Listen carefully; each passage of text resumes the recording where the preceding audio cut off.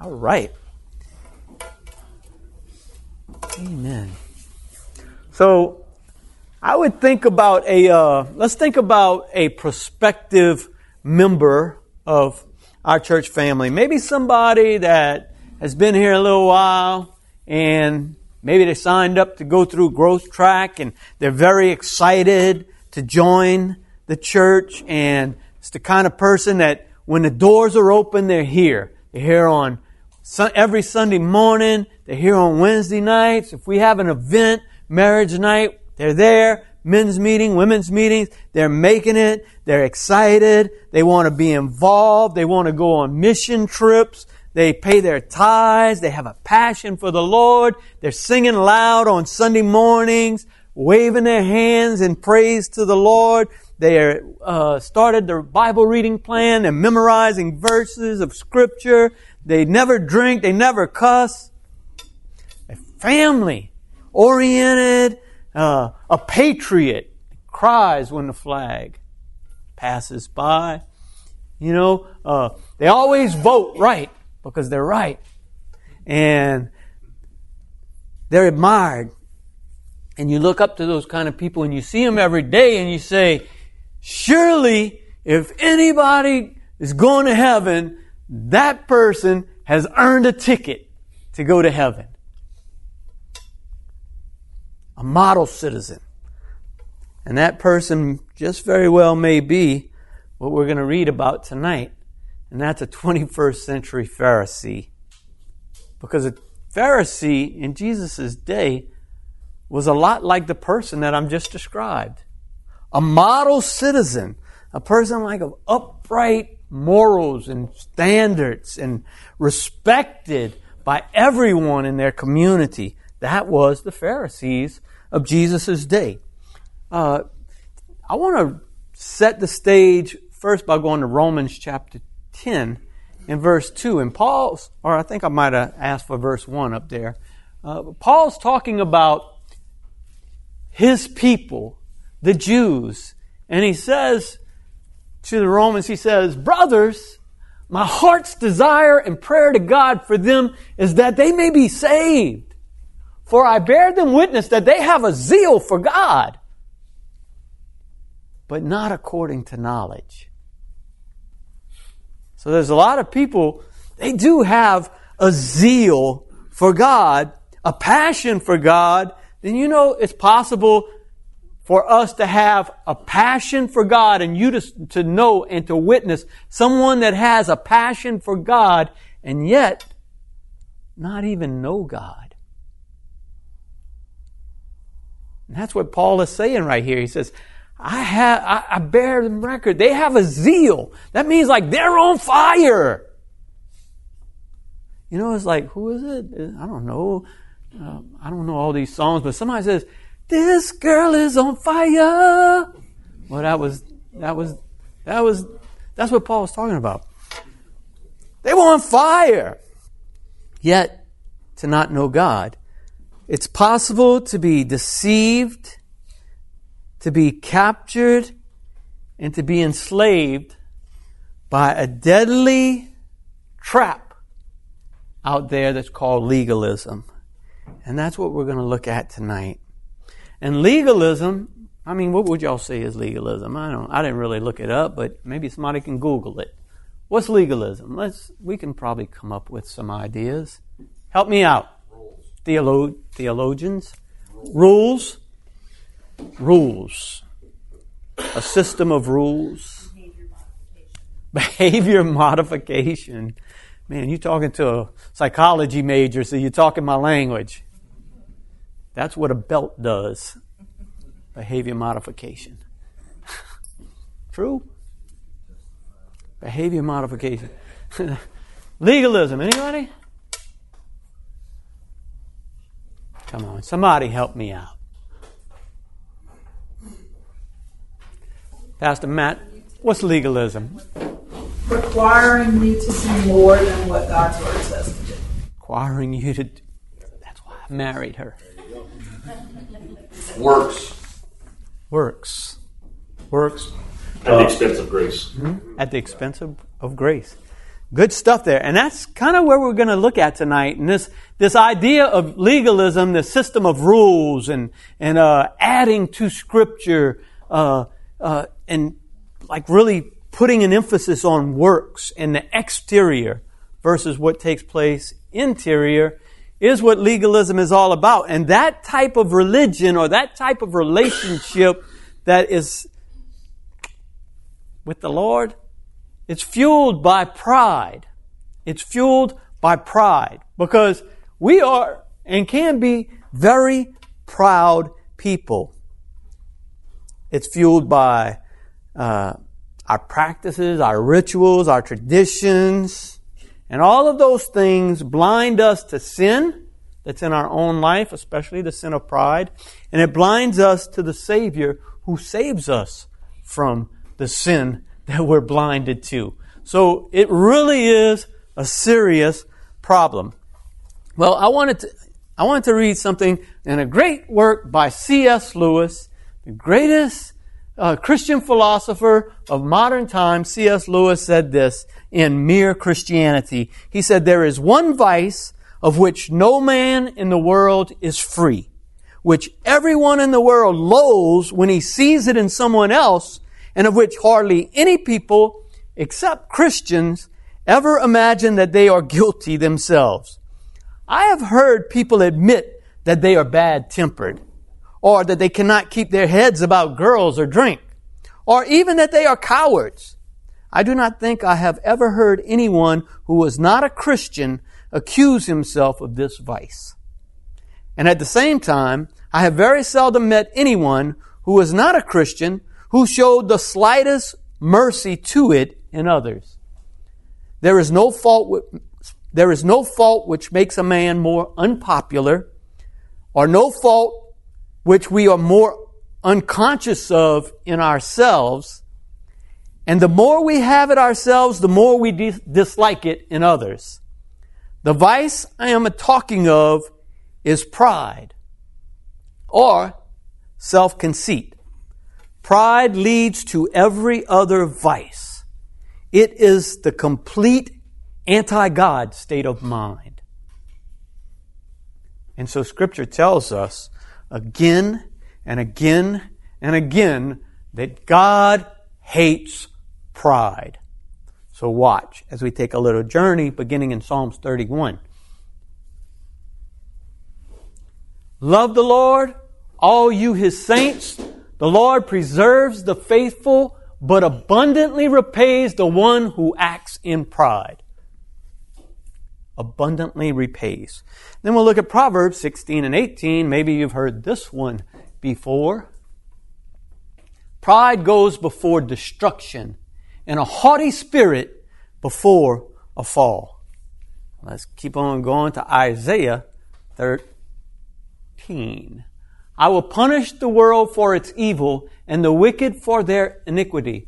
I will put an end to the pomp of the arrogant and lay low the pompous pride of the ruthless.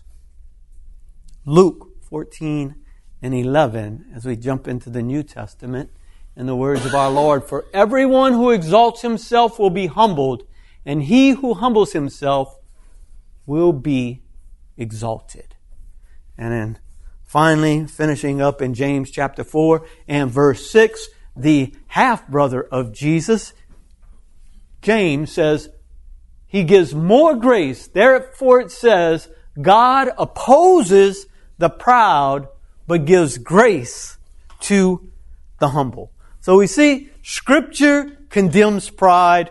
God condemns pride. He hates pride. It's one of the sins that He loathes. It is, as C.S. Lewis said, a very anti-God state of mind because pride is in opposition to God.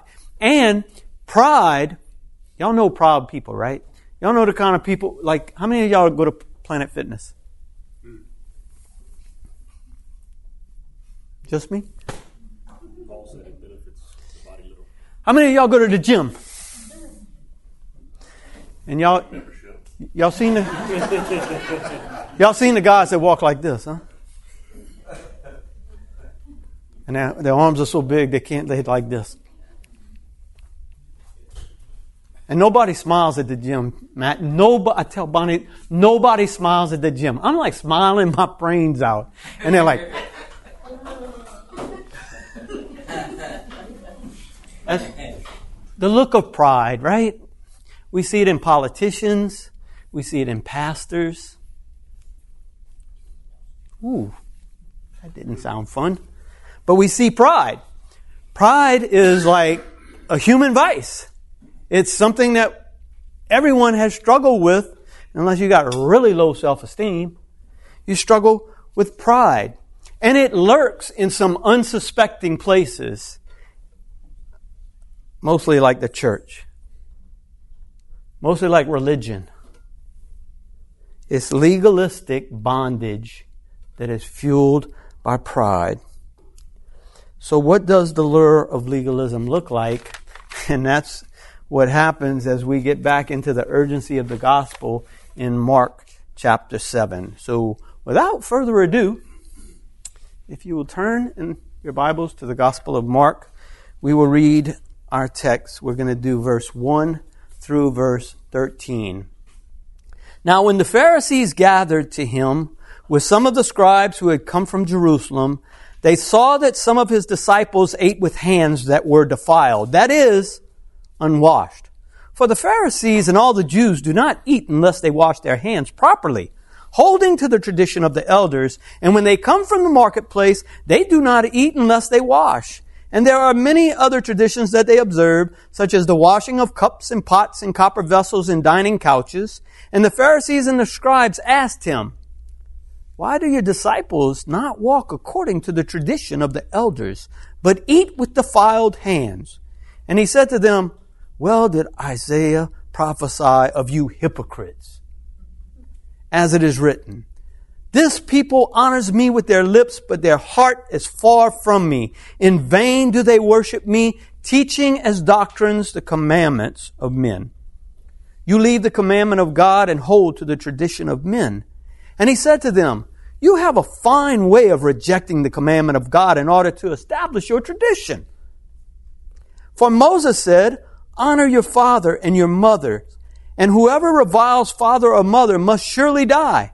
But you say, if a man tells his father or his mother, whatever you would have gained from me is korban, that is, given to God, then you no longer permit him to do anything for his father or mother, thus making void the word of God by your tradition and that you have handed down, and many such things you do." What's going on right here? Well, first off, our first point tonight is we're going to say that Pharisaical worship honors God with the lips only to produce false worship. False worship. So here come the Pharisees and here come the scribes again, right? We've seen them. We've seen these encounters building with Jesus throughout our study of Mark thus far, right? They've been condemning him for, your disciples are eating grain on the Sabbath. Who are you to heal on the Sabbath? And you can't forgive sins. And, they were just like, you're doing all of this by the power of Beelzebub. And we see these confrontations with these religious, zealous, 21st century saints of the Jewish faith. Teachers of the law. And when they come, we know that they're coming and they're up to no good. They're up to destroying Jesus. That's their aim. He's done stepped into their territory and they're not too happy about it, and they're determined to take Jesus down. So whenever the Pharisees come, they're coming all the way. Here come the Pharisees, all the way from Jerusalem. That's like the Pope sending somebody from Rome, right? They're coming from the center of their religion, and they're coming to confront Jesus because they're determined that this man has to be stopped. Sometimes I think their mind was made up.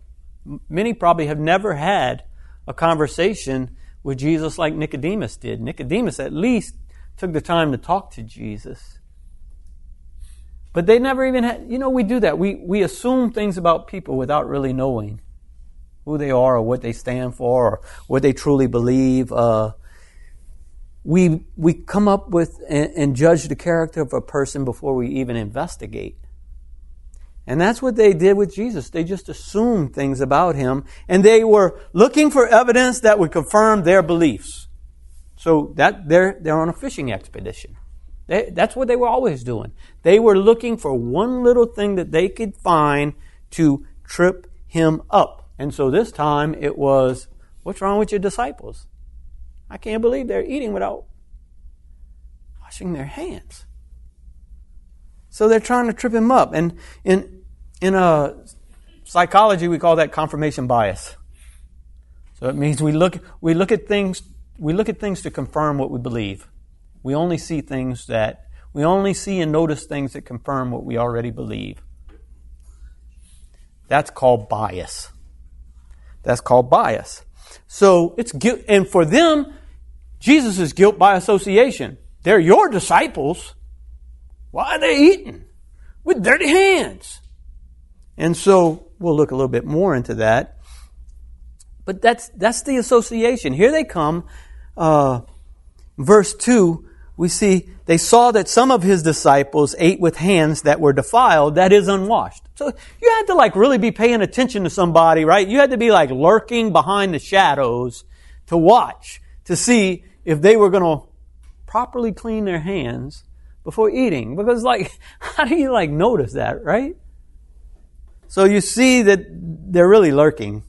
And in verse 5, the Pharisees and the scribes asked him, "Why do your disciples not walk according to the tradition of the elders, but eat with defiled hands?" They're religious people, and they're experts at this game.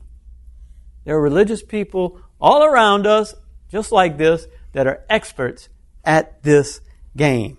So I would say about these legalists, people who put all of the attention on rules, added rules, their own rules, and on this concentration on the external rather than the internal. Legalists love to compare themselves to others. That's why their rules exist. Their rules exist so that they can compare themselves to you and look good. So that's what they're all about. So they're looking to accuse him. We see that. They're coming all the way from Jerusalem. They're looking for a reason to trip him up. And he says, "What are they doing eating? Their hands are not washed." Now, we're not talking about hygiene. So if you're a hygiene freak, especially with COVID-19, wash. Gotta do that often. Wash your hands, wear your mask, and all will be well in the world. Right? Cough in your hand, cough in your, however they do that, cough here, sanitize, spray the doorknobs. So it's not talking about that.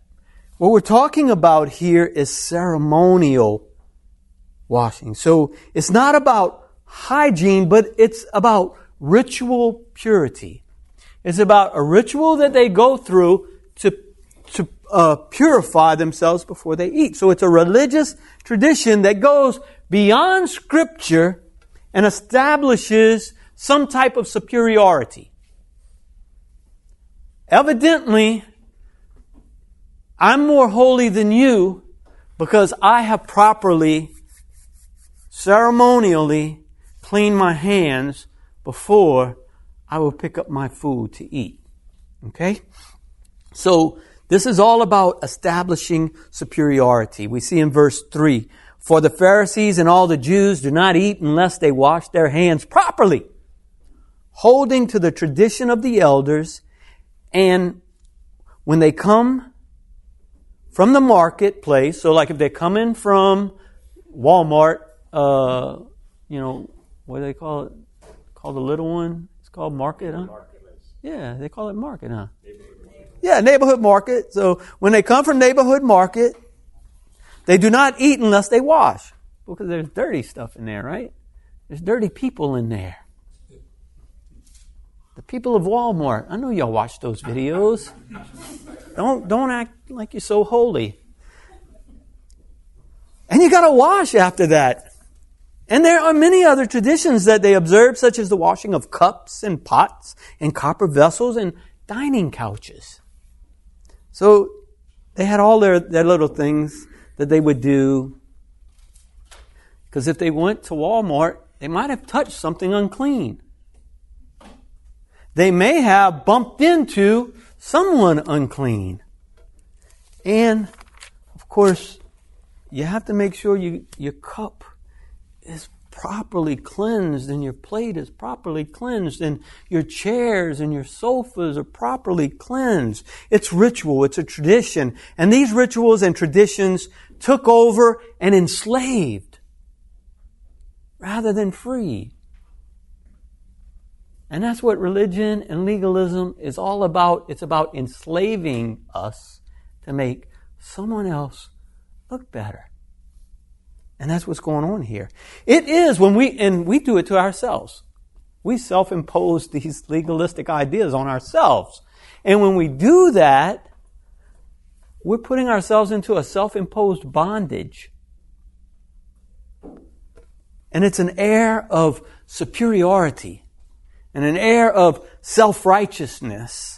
Right? Look at verse 5 again. And the Pharisees and the scribes asked him, "Why do your disciples not walk according to the tradition of the elders, but eat with defiled hands?"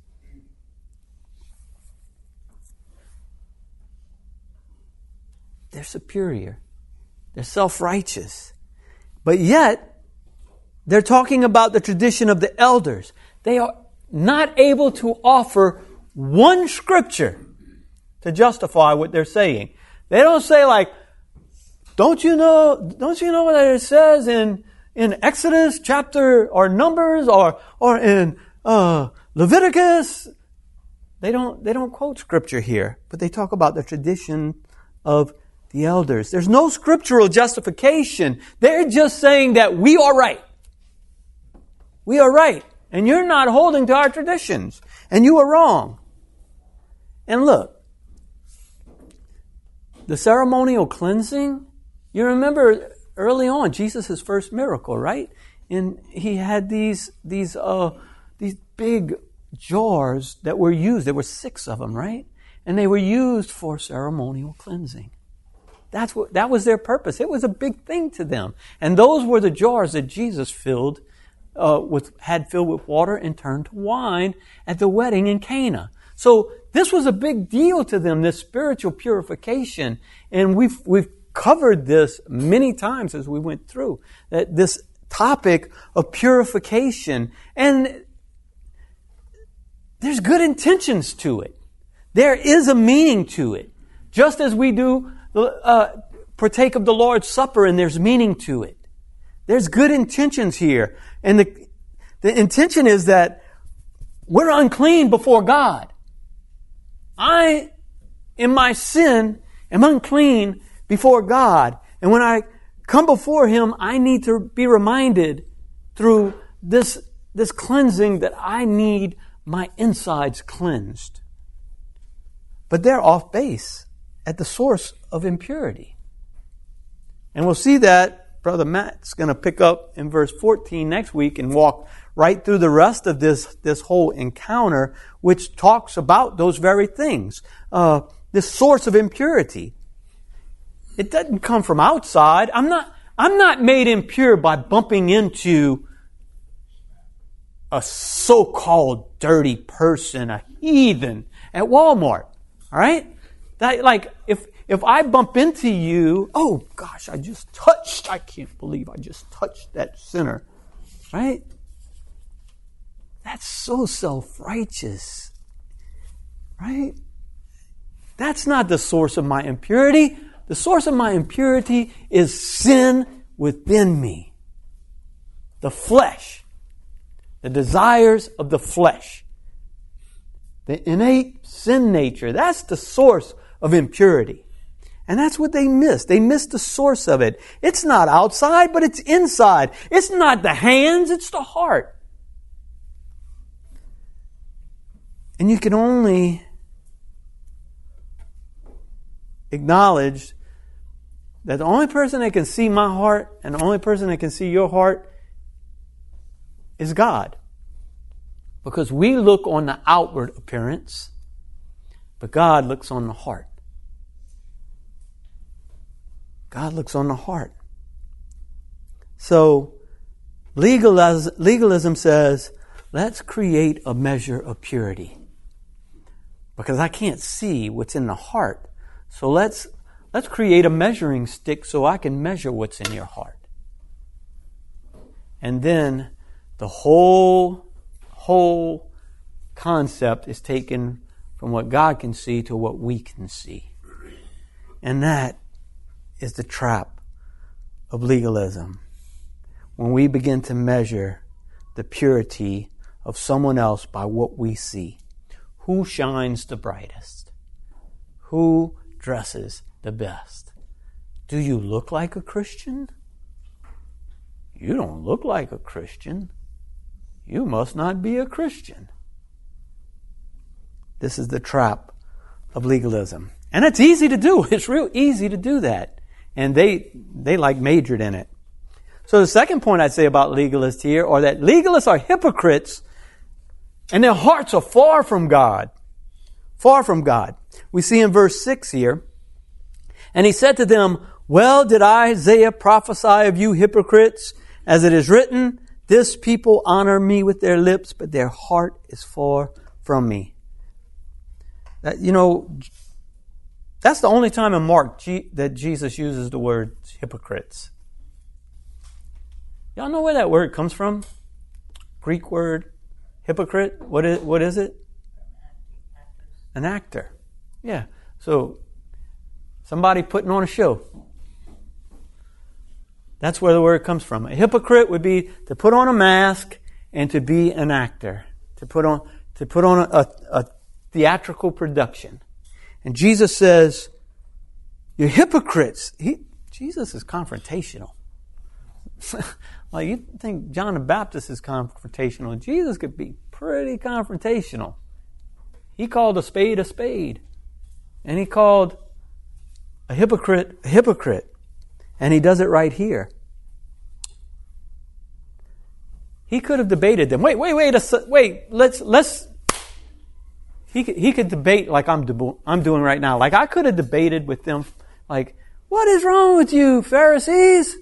You're looking on the outward, but God looks at the. Like Jesus could have done everything that I've been doing, but he doesn't even go there. He doesn't debate or anything like that. He doesn't do any of those things. What he does is he exposes true spiritual authority. He says, which one is more important, tradition or Scripture? Your traditions, the traditions of the elders, are Scripture. So we see in Isaiah 29 and 13, I want to look because this is what he quotes. I want to read it in Isaiah 29. The Lord said, because this people draw near with their mouth and honor me with their lips, while their hearts are far from me, and their fear of me is a commandment taught by men. A commandment taught by men. Hypocrisy. It's what we see here is vain, purposeless worship. Made up rules, and made up rules causes us to abandon Scripture and adopt instead the traditions of man that we come up with ourselves. And when we do that, tradition wins out every time. Tradition becomes more important than even the Word of God. Well, why he moved the service time?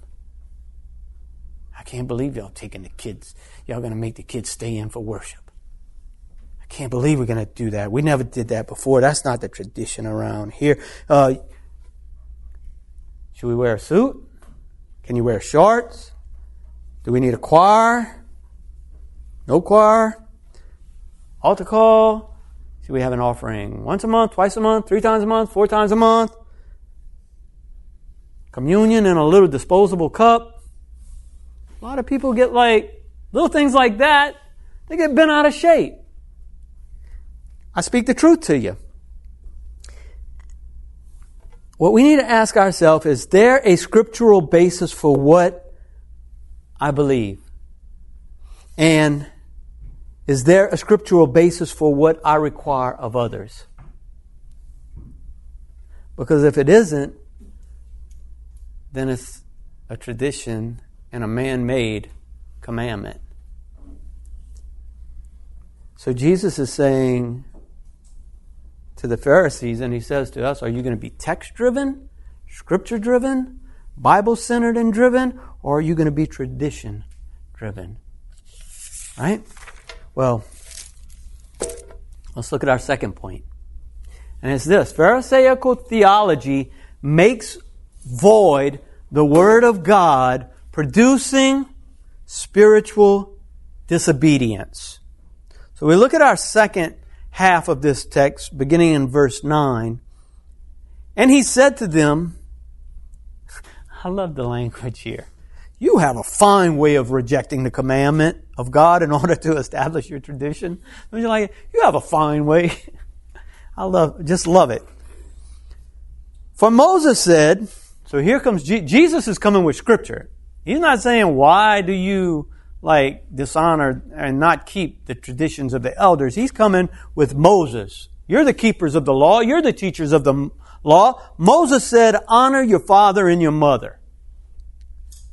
And whoever reviles father or mother must surely die. Now, why do you even bring that up? I'm sure that there was some, he knows all things, and I'm sure there was someone or more than one in that crowd that was doing just what he's about to deal with. So he's pointing out hypocrisy. And he says, what does Moses say? Honor your father and your mother, and whoever reviles father or mother must surely die. That's God's commandment. Wow. But you say, Moses says, but you say, if a man tells his father or his mother, whatever you would have gained from me is korban, that is, given to God, then you no longer permit him to do anything for his father or mother, thus making void the word of God by your tradition that you have handed down, and many such things you do. So, is it scripture or is it tradition? Now, I would say this. Not all tradition is bad. In fact, I would think tradition is important. There's some traditional things that are really genuine and deep and God-honoring. But does our tradition override Scripture? And that's what Jesus is getting at here. There's some traditions like in our faith that are perfectly fine. They don't really negate God's Word. But what they were doing is they were negating Scripture with their tradition. So Jesus gives a great example of it here. Maybe it's hard to understand, but we'll get to that in a second. So if I take the Bible and I add something to it, like you have to clean your hands in a certain way before you eat your oatmeal. And you have to clean this pot in a certain way. You have to go 12 times this way, 12 times this way, 7 times. This is the way I stir my coffee, y'all, so I'm weird. 7 times this way, 3 times this way, and 1 time this way, and then that coffee is ready to drink. It is sanctified in the name of Jesus. Now, if I do that, it's just silly, right? But they were trying to judge Jesus' disciples based on the way that they clean their hands. So if I take the Bible and I add something else to it, I heard one time it's a Bible plus religion. Yeah. And it's a billy goat religion. You know what a billy goat religion is? But you got to have faith, but you got to be circumcised. You got to have faith, but you got to give 10% of your gross, not your net. See, that's Bible plus. That's billy goat. That's billy goat religion. When you add to the Bible, you nullify the power of God's Word in your life. And Jesus exposes a sinful heart of man right here. So the first point I would say about the theology making void the Word of God and producing spiritual disobedience is this. Legalists reject the Word of God and they establish their own commandments. So in verse 9, we see, he said to them, you have a fine way of rejecting the commandment of God in order to establish your tradition. So they are establishing it by billy goat doctrine. And when they establish their own traditions, they actually reject God's commandments. They displace God's commandments. They set aside God's commandments. They set aside the revealed word for man-made fabrications. And that is insane. That is insane, but that is religion. That is religion. Warren Wiersbe said this, I think. We must constantly be aware lest tradition take the place of truth. It does us good to examine our church traditions in the light of God's Word and to be courageous enough to make changes. I think that's pretty powerful. The Bible is the only reliable, trustworthy source of authority. It's infallible, and it's the only source of truth that we need and that we have. Legalists teach man-made rules. You have to clean those hands a certain way. And they forget God's commandments. They reject God's commands. And they make void the Word of God. So, second thing I would say is this, that legalists manipulate God's Word to their own advantage. And that's the second part of this verse that maybe was a little hard for you to grasp. But let's look at it again, and then I'll see if I can explain it. Beginning in verse 10. For Moses said, honor your father and your mother, and whoever reviles father or mother must surely die. But you say, if a man tells his father or his mother, whatever you would have gained from me is Corban, that is, given to God, then you no longer permit him to do anything for his father or mother, thus making void the word of God by your tradition that you have handed down, and many such things you do. So Jesus goes to Scripture. He goes straight to Scripture, and he starts with the fifth commandment in Exodus 20. Honor your father and your mother. The fifth of the 10 commandments. It's the only one that has a promise attached to it. He said, honor mom and dad, that your days may be long in the land, and that the Lord your God, or that the land, let me start over. Honor your father and your mother, that your days may be long in the land that the Lord your God is giving you. So, honor your father and mother, and you're going to live a nice long life. It's a promise. It's a promise of God. And all the promises of God in Christ Jesus are yes and amen. I can shout to that. Fifth commandment. Everybody should honor their father and mother. Not talking about just a little children. Right? We're talking about right now, my wife's honoring her father. She has to get up at 6 o'clock every morning and go give him an insulin shot. Right? That's hard, but she does it because she loves him and because she's honoring God by honoring her father. And she's also like guaranteeing that I can live a little longer with her into an old age. So we honor. See, Matt's honoring his father, sitting here at the table with him. What a blessing that is. Honor your father and your mother. That's unconditional. Well, you don't know my mom and dad. You don't know what they did to me. Just honor them. Honor them. And then he goes to another scripture in Exodus 21 and 17. This one's a little bit more like a hammer, because the Word of God is like a hammer, right? He says, whoever curses his father or his mother shall be put to death. aren't y'all thankful that Jesus, nailed the law to the cross, putting it out of the way, and we're no longer under that Old Testament dispensation? Because to curse your father or your mother was punishable by death. That's the death penalty, right? Whoo! Man, I would have been smoked at a very young age. So Jesus lays Moses on him from the very outset. And there's a principle here. The principle of Scripture is that we are called to honor and to respect our parents. That's the fifth commandment. The fifth commandment has a principle, a spiritual principle that states you are to honor and respect and love your parents. But guess what? The Pharisees and their traditions found a loophole.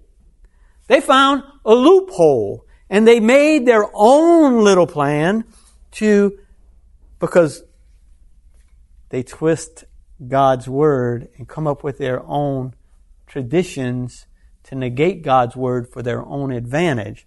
So what happens here? Korban, a gift dedicated to God. So they were neglecting the fifth commandment. They were breaking the fifth commandment because, hey, the money that I should give to support my parents, after all, I've dedicated that to God. I can't take care of my parents because that money has been dedicated to God. And they would tell you, you need to pay your tithes. Oh, yeah, but I need the money I have. I've got to take care of my parents. Yeah, but that money's dedicated to God. And so that's what Korban is. It's something meant or given to God. So I brought this big old book because it helps me maybe to explain it. So I'm reading from a Bible commentary, and so maybe this will help y'all. I'll just read this little short paragraph on verse 10 through 13. These verses present example of how their tradition nullified the law. The precept, honor thy father and thy mother, which included by honoring with financial support, is among the 10 commandments. See, we got it all mixed up. We think our parents grow old and then they honor us with their inheritance. That would be great, but we're to honor them by making sure their financial needs are met as well. Then, we wouldn't need as much Social Security. It became customary for supposedly pious Jews to claim that their funds were already designated as a gift to God. So I can't take care of my parents because that money is designated to God. And when they were confronted with their parents' need. More than that, a Pharisee could impose a certain amount upon a layman if he replied, "But I am obligated to help my mother and father." He could insist, "You are freed from this commandment because that money is korban," or literally a gift for God. It is a God-appointed gift for His service. So you see, what they were coming up, their little plans were nullifying one of the 10 commandments. And Jesus called them on that hypocrisy, didn't He? And He said, "You make the Word of God void." Now, the Word of God is never void, but for them, it became powerless. It became empty. It became meaningless. Isn't it something that they were saying they could serve God by disobeying God? I'm serving God by disobeying God. And when you really break it down, that's the logic. That's the logic. They set up their own rules. And when we do that, we open the door for those of us 50 plus, scissor and tape religion. Just cut out and tape in what you want. And for you that are under 50, cut and paste religion. So tradition substitute. God becomes a substitute for God's Word. And ultimately, self becomes a substitute for God. And that, brothers and sisters, is idolatry. That's the heart of idolatry. Amen? Pastor Matt's going to pick up where I left off, because Jesus just keeps on laying it on to these Pharisees. In the second part of this discourse, he calls the people to join the conversation, and then he really, really nails the point home. Amen? Anybody have anything they want to share before we close?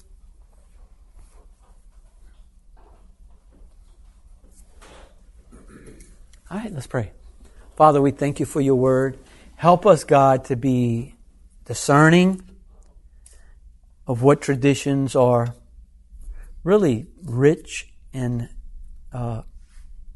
really important to our culture and to our worship and church experience, but help us to also discern when traditions go too far and they become legalism and they become the commandments of men rather than the precepts of our holy God. Help us to be discerning, God. Help us to not ever place a yoke of bondage, of legalism upon your people and upon ourselves. God, give us discernment. I thank you that you freed us from the law of sin and death, and you set us free by the gift of grace. I thank you that we can say it's not of works, but by your grace that we have been saved. Help us to shine for you throughout the rest of this week. Help us to be ambassadors out there where you have placed us. In Jesus' name, amen.